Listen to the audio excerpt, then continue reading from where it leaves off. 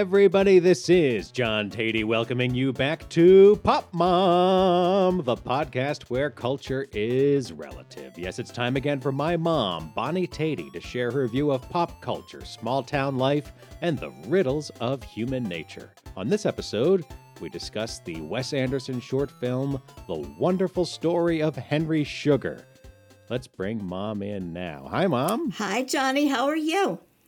Good. Happy New Year. We're back at it in 2024. Wow. Happy New Year to you. Because Christmas sure was weird. Christmas Day, which we spent in New Hampshire. Anna and I flew out with the kids. Christmas Day was pretty good, I think. I agree. Kids enjoyed their presents, and we all sat around and ate, and there were no big arguments. There was a spirited game of celebrity that evening. All was well. We even had a nice lunch out the following day, and I stepped out of the car after we got home from lunch, I just felt like I need to lie down immediately, and that's pretty much all I did for the next week or so. No, it isn't funny. It's not funny. I'm not laughing at you. It's just that this was not what I envisioned for our holiday. No, me either. Although we should have, given recent history in me traveling to New Hampshire. But once again, I fell ill quite badly this time. I think the worst yet. And it was our old friend COVID. Yes, come visit Grammy and get COVID. Yeah, that seems to be my habit. The last time it happened, I was knocked out for a day, and we're not even sure it was COVID. But right. This is the first time I have officially tested positive. They had to run the PCR to get a positive. This is the first time. I didn't realize. First time ever. So, I thought that I've gotten it before, but it's always been not being sure. But this time we were sure. Eventually.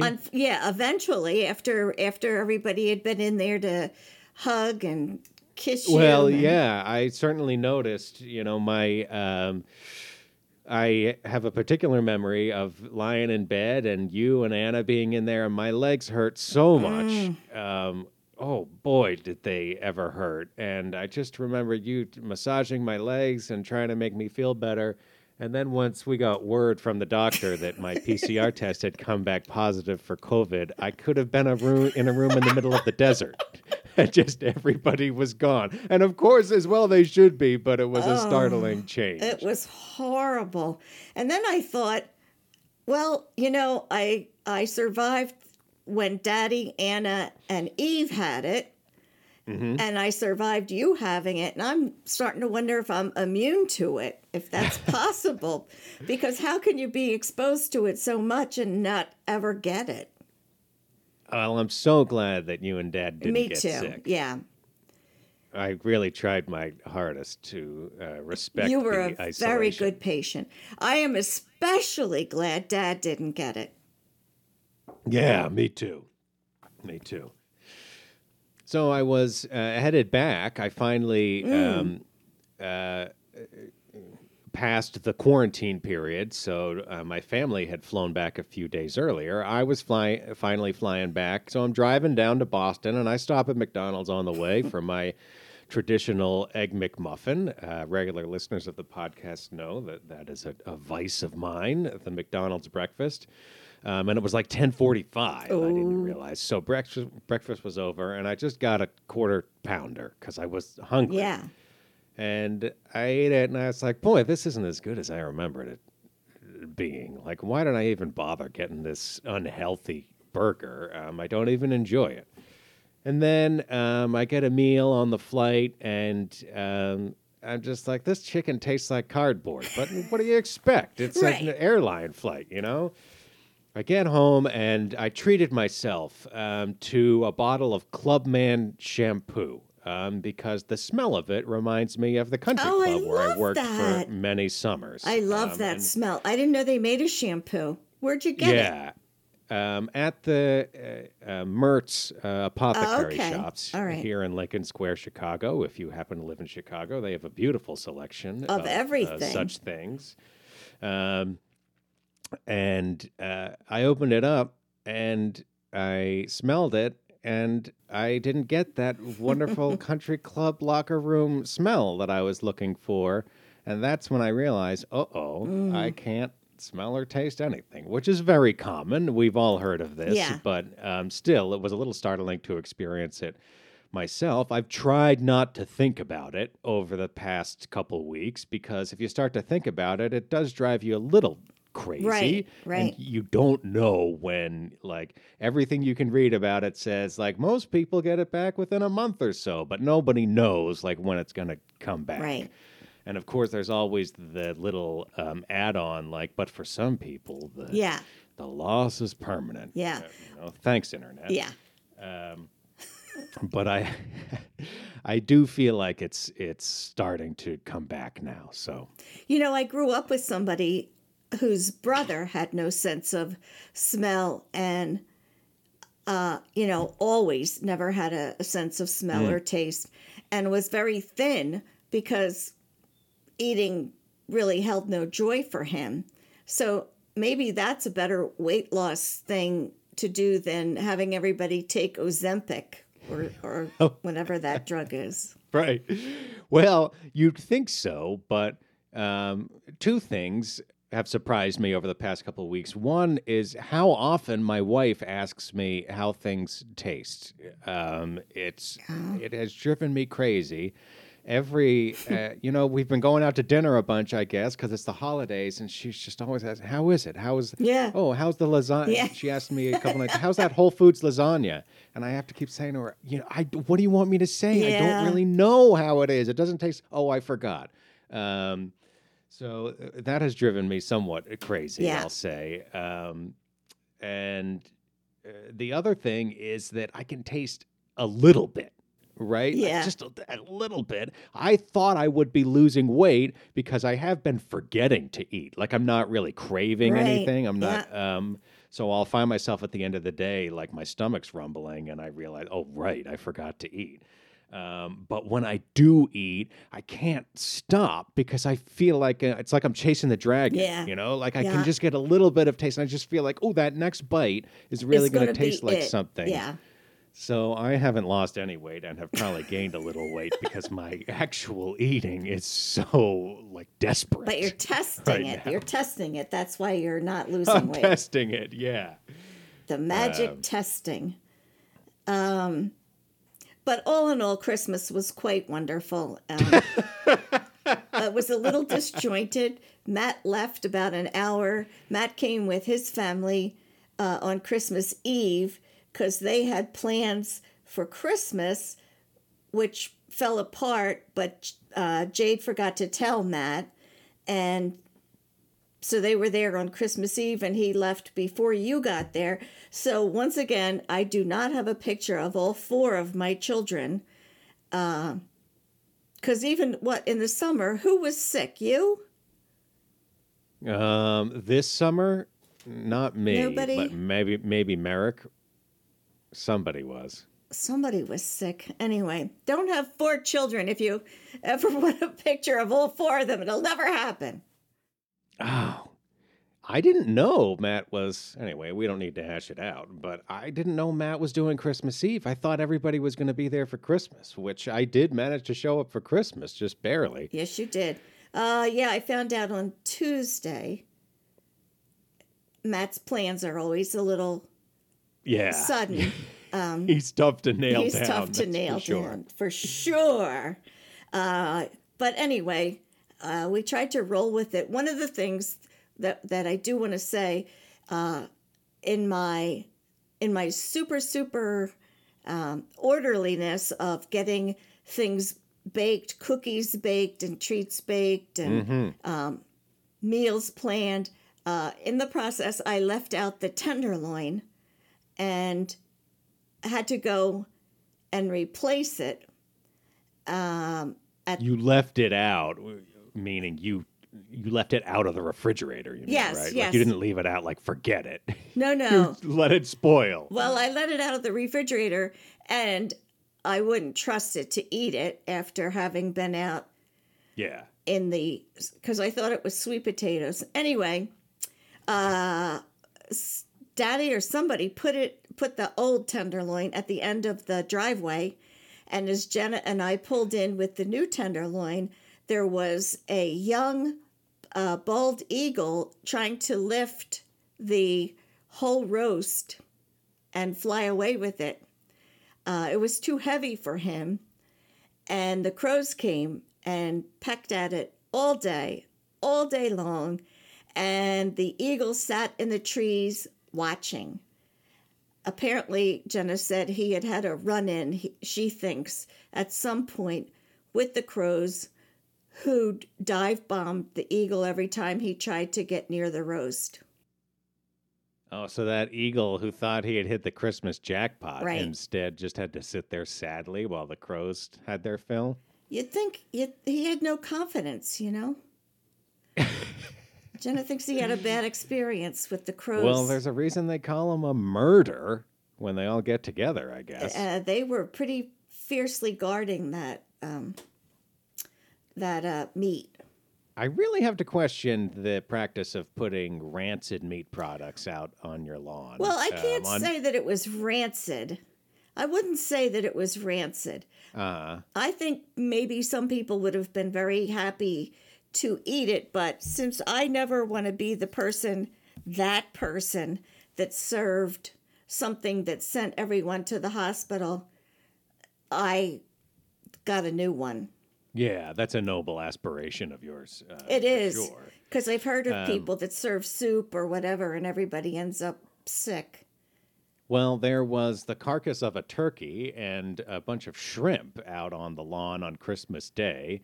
Some people put inflatable Santas. Some people put up lights. For Mom, it was a turkey carcass and spoiled shrimp. Well, it wasn't spoiled. The crows just don't know how to peel them.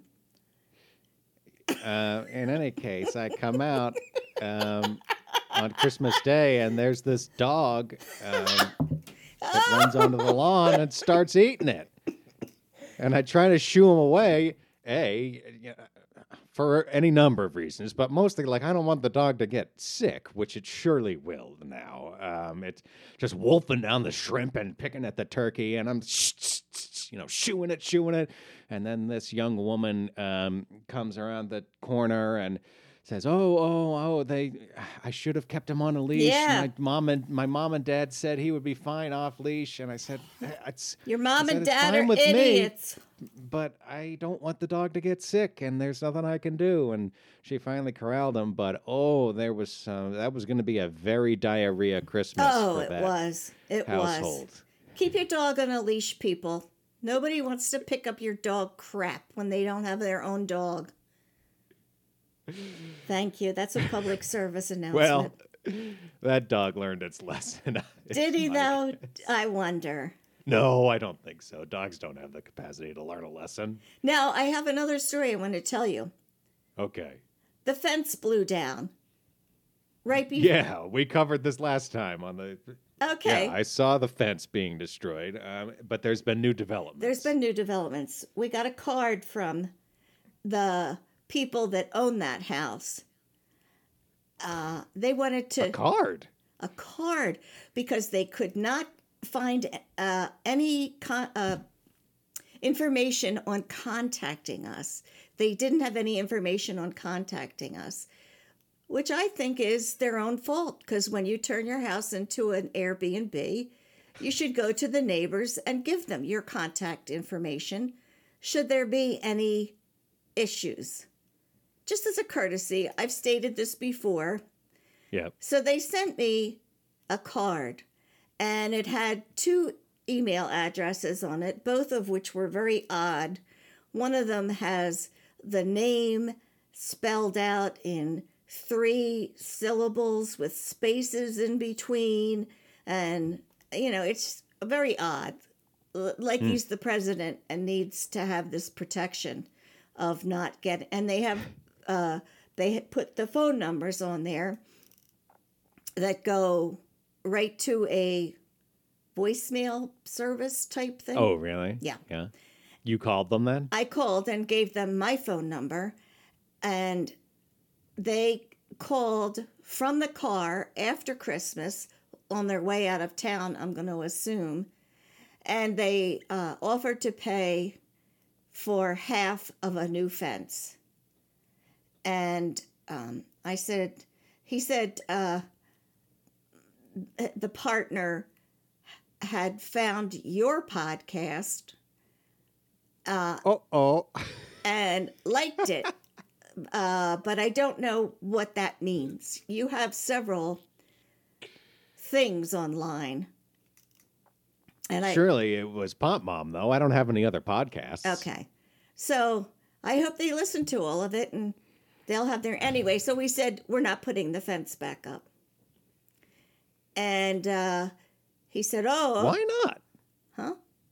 Why? Go ahead. Continue the story. Let them put a fence up if they want it. And he kept saying, oh, okay, all right.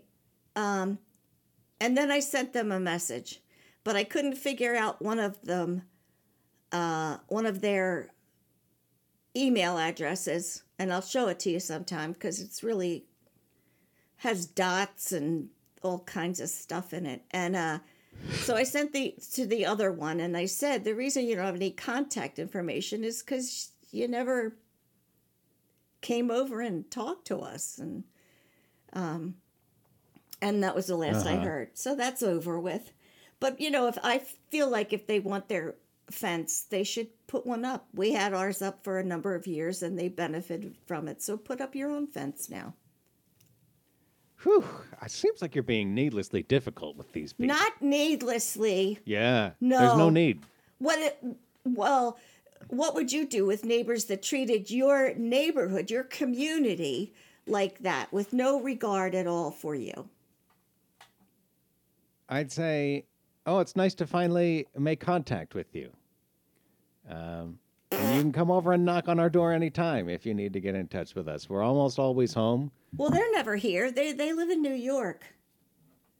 Well, yeah, but when they're there, they can knock on your door, have a chat, right?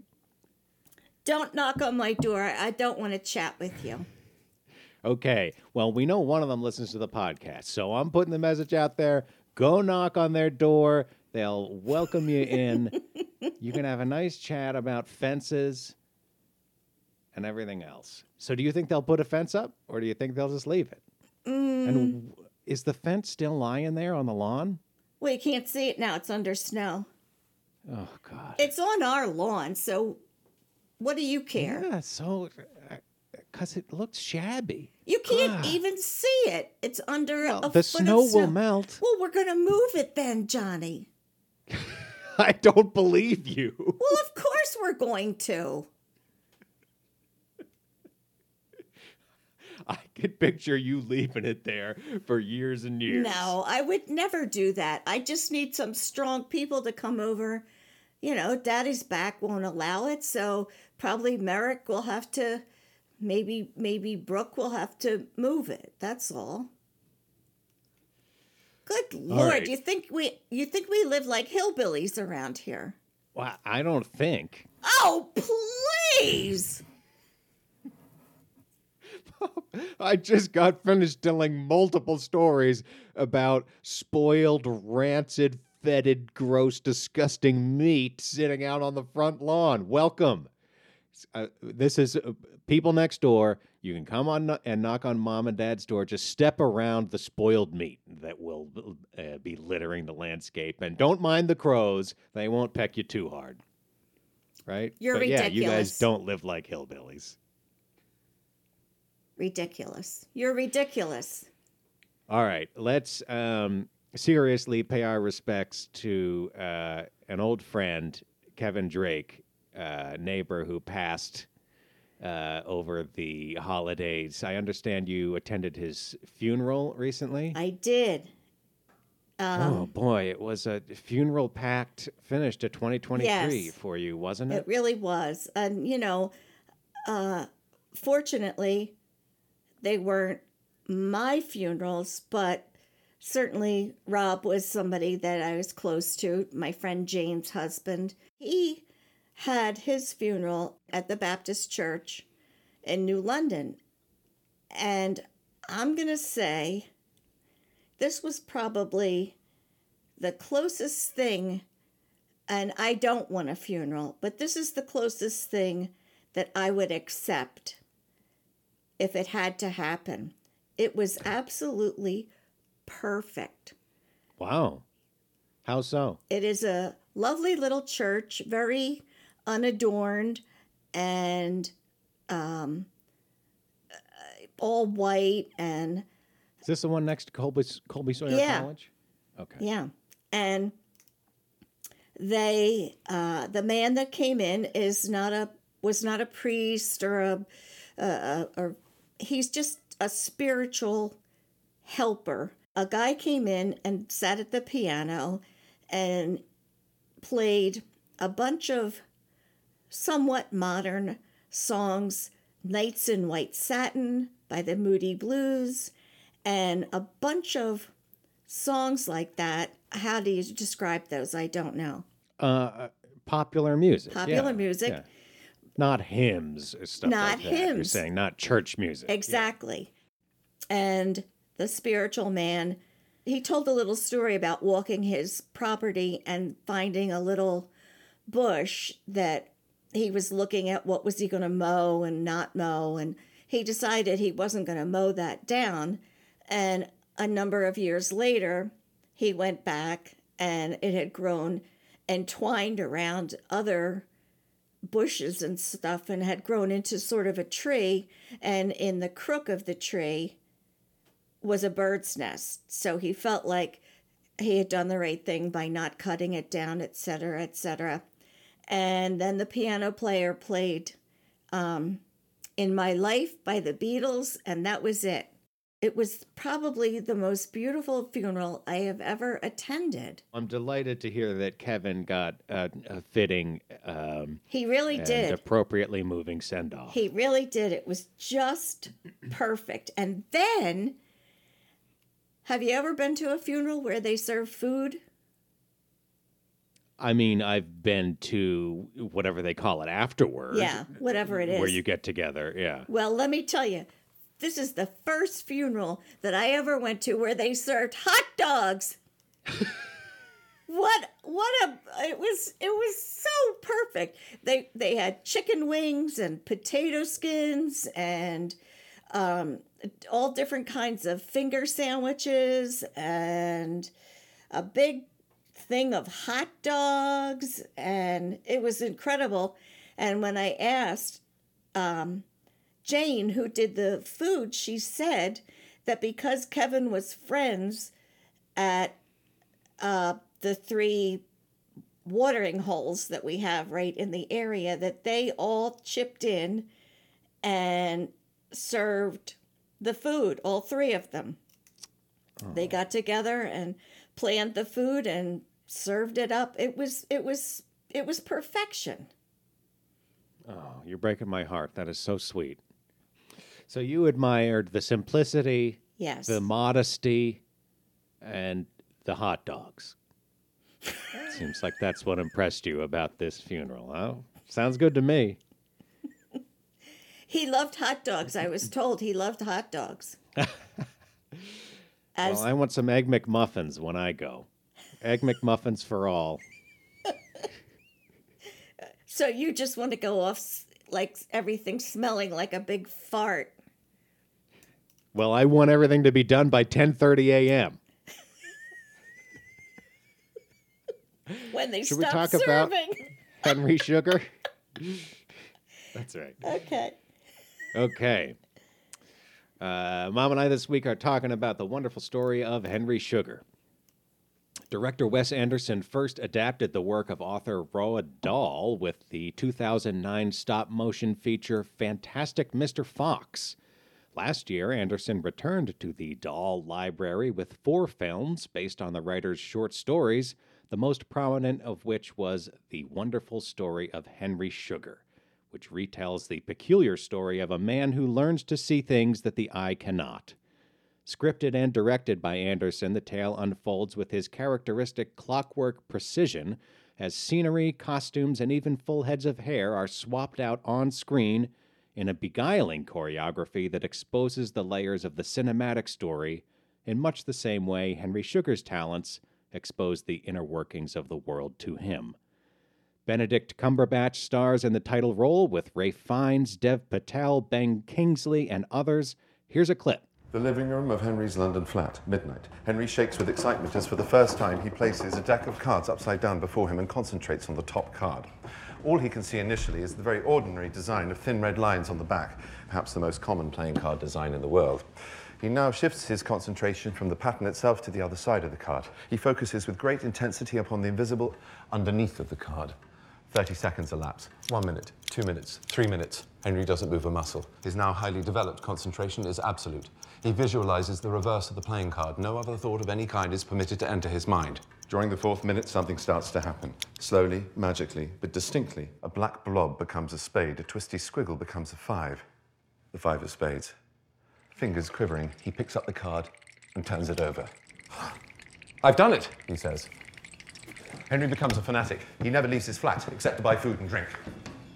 All day and often far into the night, he crouches over the cards with the stopwatch beside him, reducing his time second by second. Within a month, he's down to 1.5 minutes. 6 months, 20 seconds. 7 more months, 10 seconds flat. His target is 5. He knows that unless he can read through a card in a maximum of 5 seconds, he won't be able to work the casinos successfully. Yet the nearer he gets to his target, the more difficult it becomes to reach it. The wonderful story of Henry Sugar is available on Netflix. Mom, did Henry Sugar come up aces or did Wes Anderson drop a deuce? I'm going to come up someplace in the middle. Okay, like a 10 of hearts type situation. Okay, yeah. Yeah. I Tell me. I loved the minimalist scenes and as they interchanged with each other with little dashes of color. I was very taken with that and really, really enjoyed the cleverness of the changing of the scenery and the changing of little features on their faces and such. I just thought that was so inventive and so satisfying and fun. All those things. Mm-hmm. I was very distracted by the manner in which the dialogue was presented. I was very tense. It made me feel very anxious. Much of the story is told in direct address, and as if the characters themselves are reading you the story. Right. In particular, I was put off, I don't know if that's the right word for it, but put off in a way by Dev Patel, who would deliver lines like, "Where are you going now?" I said. Right, and he sort of looks toward the camera very briefly. You know, there's a mannerism associated with him appending "I said" to his own dialogue that he's just spoken, and I admire it. I don't love it, Right. and I want to love it. I want to love it too. As I loved the original story and so much of Roald Dahl's work, and as I love Wes Anderson's work Right. quite often. I could not. I've watched this twice now, Okay. and I could not get myself to love it.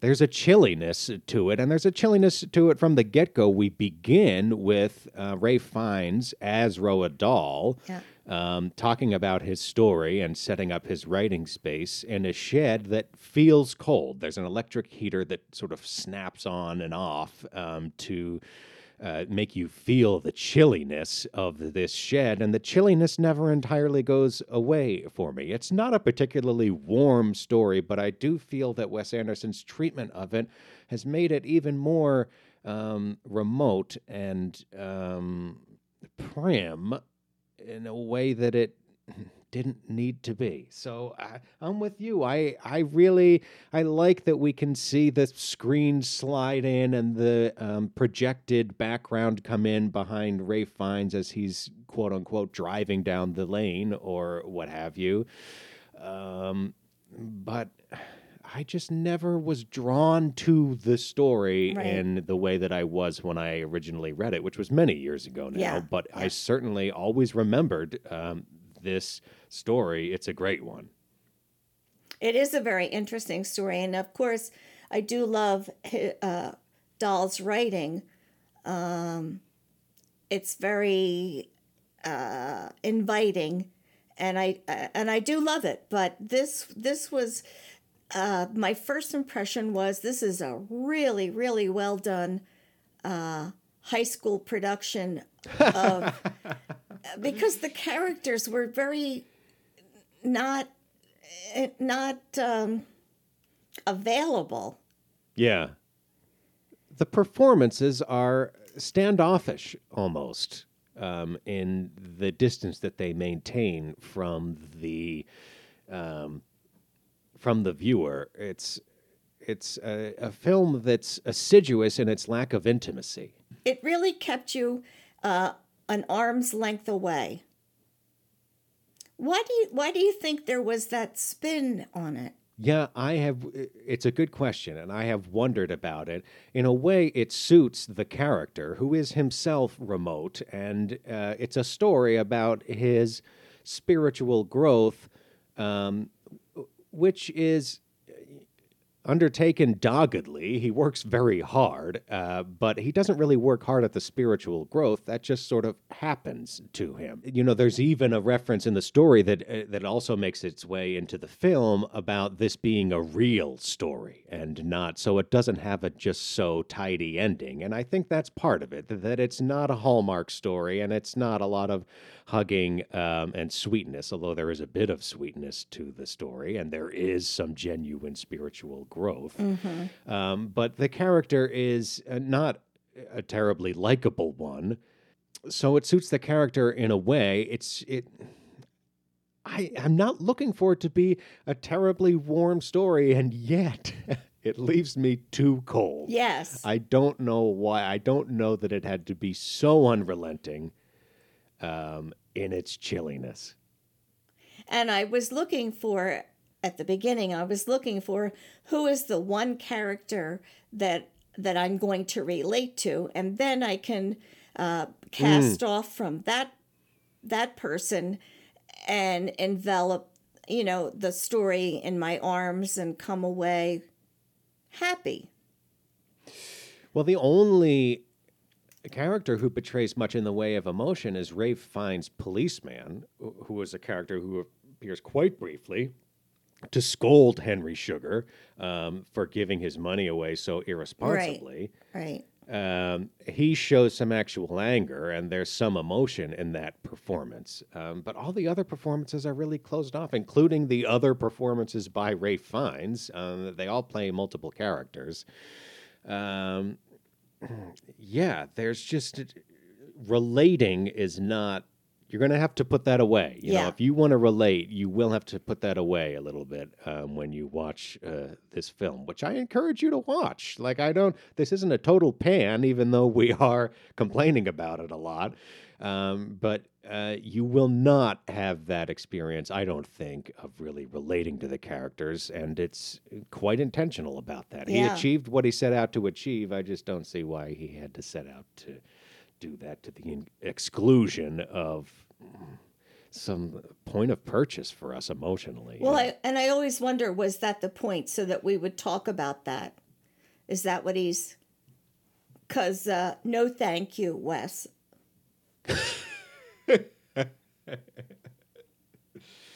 It reminds me a little bit of the Steve Zissou movie, Life Aquatic with Steve Zissou. Oh, my God, yeah. Which I enjoy, but it probably is among my least favorite Wes Anderson works. And it's another movie populated by characters that are hard to access. And that seems to be part of the point, and I think he was quite content to make that movie like that. And I mean, I think he knows what he's doing. Like, I don't think he made any mistakes Right. here, and Right. so I am confident that it came out the way he intended. I should reread the original story Yeah, and I'm see going if to it do leaves that. me with that same feeling of remoteness and somewhat unsatisfied. Yeah. And again, as I say, I just got more and more tense and anxious as it went on. I really wanted to take a bite out of something, and there was nothing to be had. So I did enjoy the look of everything and the cleverness, but the story itself was, left me a little sad. There is a moment in the story where Henry has to decide what a picture he's going to try to envision in his mind and to focus on as part of his yogi training. And the doctor who undertook this journey before him chose to focus on a picture of his late brother because he wanted to focus on the person he loved most in the world. Right. And Henry decides to focus on the person he loves most in the world, which is a picture of himself. This is a moment that I recall from the original story that is played for comedy. And I don't mean played up, Yeah, like, yeah. whoa, it's Yeah. not like Dahl puts a bunch of zingers in there, but it's a moment that exists for comedy. Clearly, it exists for such in the film too, and yet it's played so, again, in such chilly fashion that I didn't even laugh. I didn't even feel the urge to laugh. It's very matter of fact about this, and Dahl was funny. Oh, yeah. And I feel like the that embroidery thread of comedy was just doled out too much in this adaptation. Doled out or doled out? Dulled is what I Okay. said. Yeah, Yeah. I don't think he doled out much No. comedy at all. No. No, I don't either. I think I was just trying to grasp at something most of the way through until Yeah, and then it was over. and then it was over. So yeah, it was an odd little thing, pleasing to look at, but odd. Have you watched any of the other ones? Did you go on to any of the three others that he made? No, because I didn't know there were 3 others. There are 3 others. They're shorter. They're even more severe than this one, I'll warn you. But Because Mr. Fox was wonderful. Mr. Fox, I think I've seen that movie 4 or 5 times. I love Yeah. Fantastic Mr. Fox. Yeah. I mean, I love so many Wes Anderson movies, including a couple that most people don't like. But yeah, I guess this was just not it for us. And it pains me to admit it, as the listeners can probably detect. But yeah. But maybe it is for someone else. Maybe it'll be just the ticket for someone else. Well, it's so who is well not as crafted. deep as us. Yeah. So if you have less taste than us, go nuts. That's what Mom's saying. All right, Mom, this might be a little bit of a tough one, but what is your grade for The Wonderful Story of Henry Sugar? Well, I'm going to give it a B because it was trying to say something, and I'm going to just go on the assumption that I didn't get it. No, we never go on that assumption. Well, No, that's no, what no. I'm going on this time. It's a new year. You have to move on. Otherwise, I would give it a C. I feel like B minus. Split the difference. Yes. You're sounding like a B minus to me, Okay. frankly. I didn't want Yeah. to say B minus because I was trying to stick to whole letters, but I'll go with B minus. Okay, we'll cheat. That's funny. I used to, at the AV club, we had the letter grades, and we didn't have A plus, which was an occasional point of furor among the readers for stupid reasons. But it went A all the way down to F, and all the pluses and minuses in between. When I was editor, I used to say to the critics who didn't listen to me, but I would say, please, no D pluses or D minuses. I said a D plus is just the most backhanded, like, Why even put the plus in there? Oh, because you liked one thing about it. Like a D is a D, and a D minus, you might as well just give it an F at that point. Right. You're just being a little Right. snot either way, I felt. So I tried to eliminate at least the D plus and the D minus because I thought they were both useless, and nobody listened to me. And that's fine. But yeah, the half grades can get a little precious. Yes, that I agree with you. But I will be so precious and assign a letter grade for those of you who keep track, maybe there's somebody with a Pop Mom spreadsheet out there. I don't know how they handle the A triple pluses and the whoops and clangs, but we got an easy one for you this week. That's a B minus. Mom, you have no recommendation for us. I this have week. Is that none right? because I just read a bunch of crap over Christmas, and I really wouldn't recommend it to anybody. I read craft books, magazines, just nothing of any importance to anyone. So I don't have a recommendation. I did TiVo some sitcoms to watch, and after watching 54 episodes of Friends, I realized it was time to turn the TV off for a couple of days. So I haven't even been watching TV. Friends, yeah. Well, look, I got a little help for you, Mom. Okay. First, in the form of an email, let's dip into the mailbag. We got an email from Jan M., longtime listener.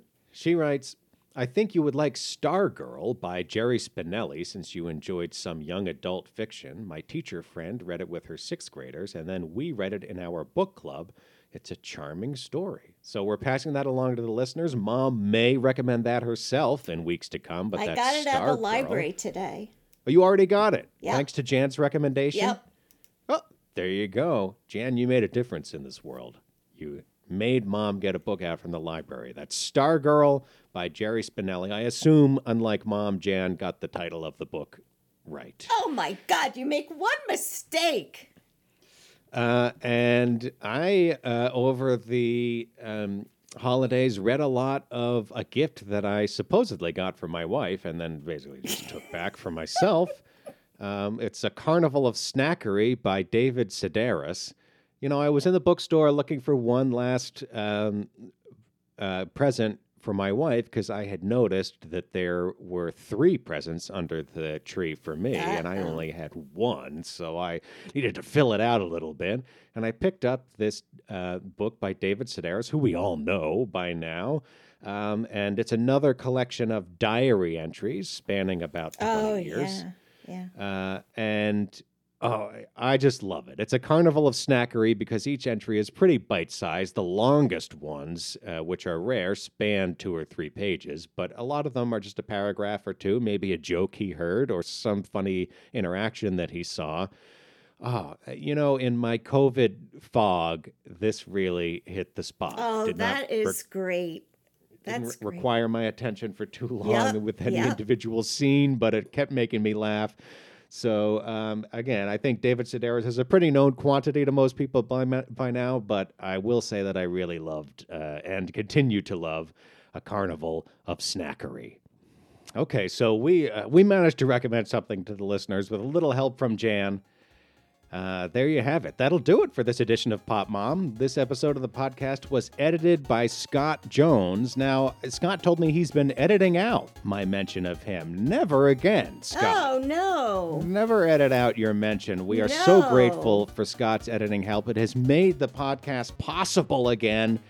Thank you, Scott. We salute you, and a Happy New Year to you as well. Yes. Mom and I will be back next week to talk about more pop culture. Oh, what should we talk about, Mom? Well, Any ideas? I'm pretty prepared for this. I have written here something interesting. Something interesting. That'll do. And I don't actually know what that something interesting will be. I have a couple ideas. Scott had an interesting idea that I have to share with you. We'll see. So that'll be a surprise next week.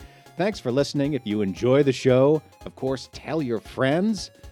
We love to get email, too. It's popmom@ological.net. Talk to us about anything. We love you. Mom and I will talk to you again next week. Bye for now, Mom. Bye, Johnny. I love you. Love you too.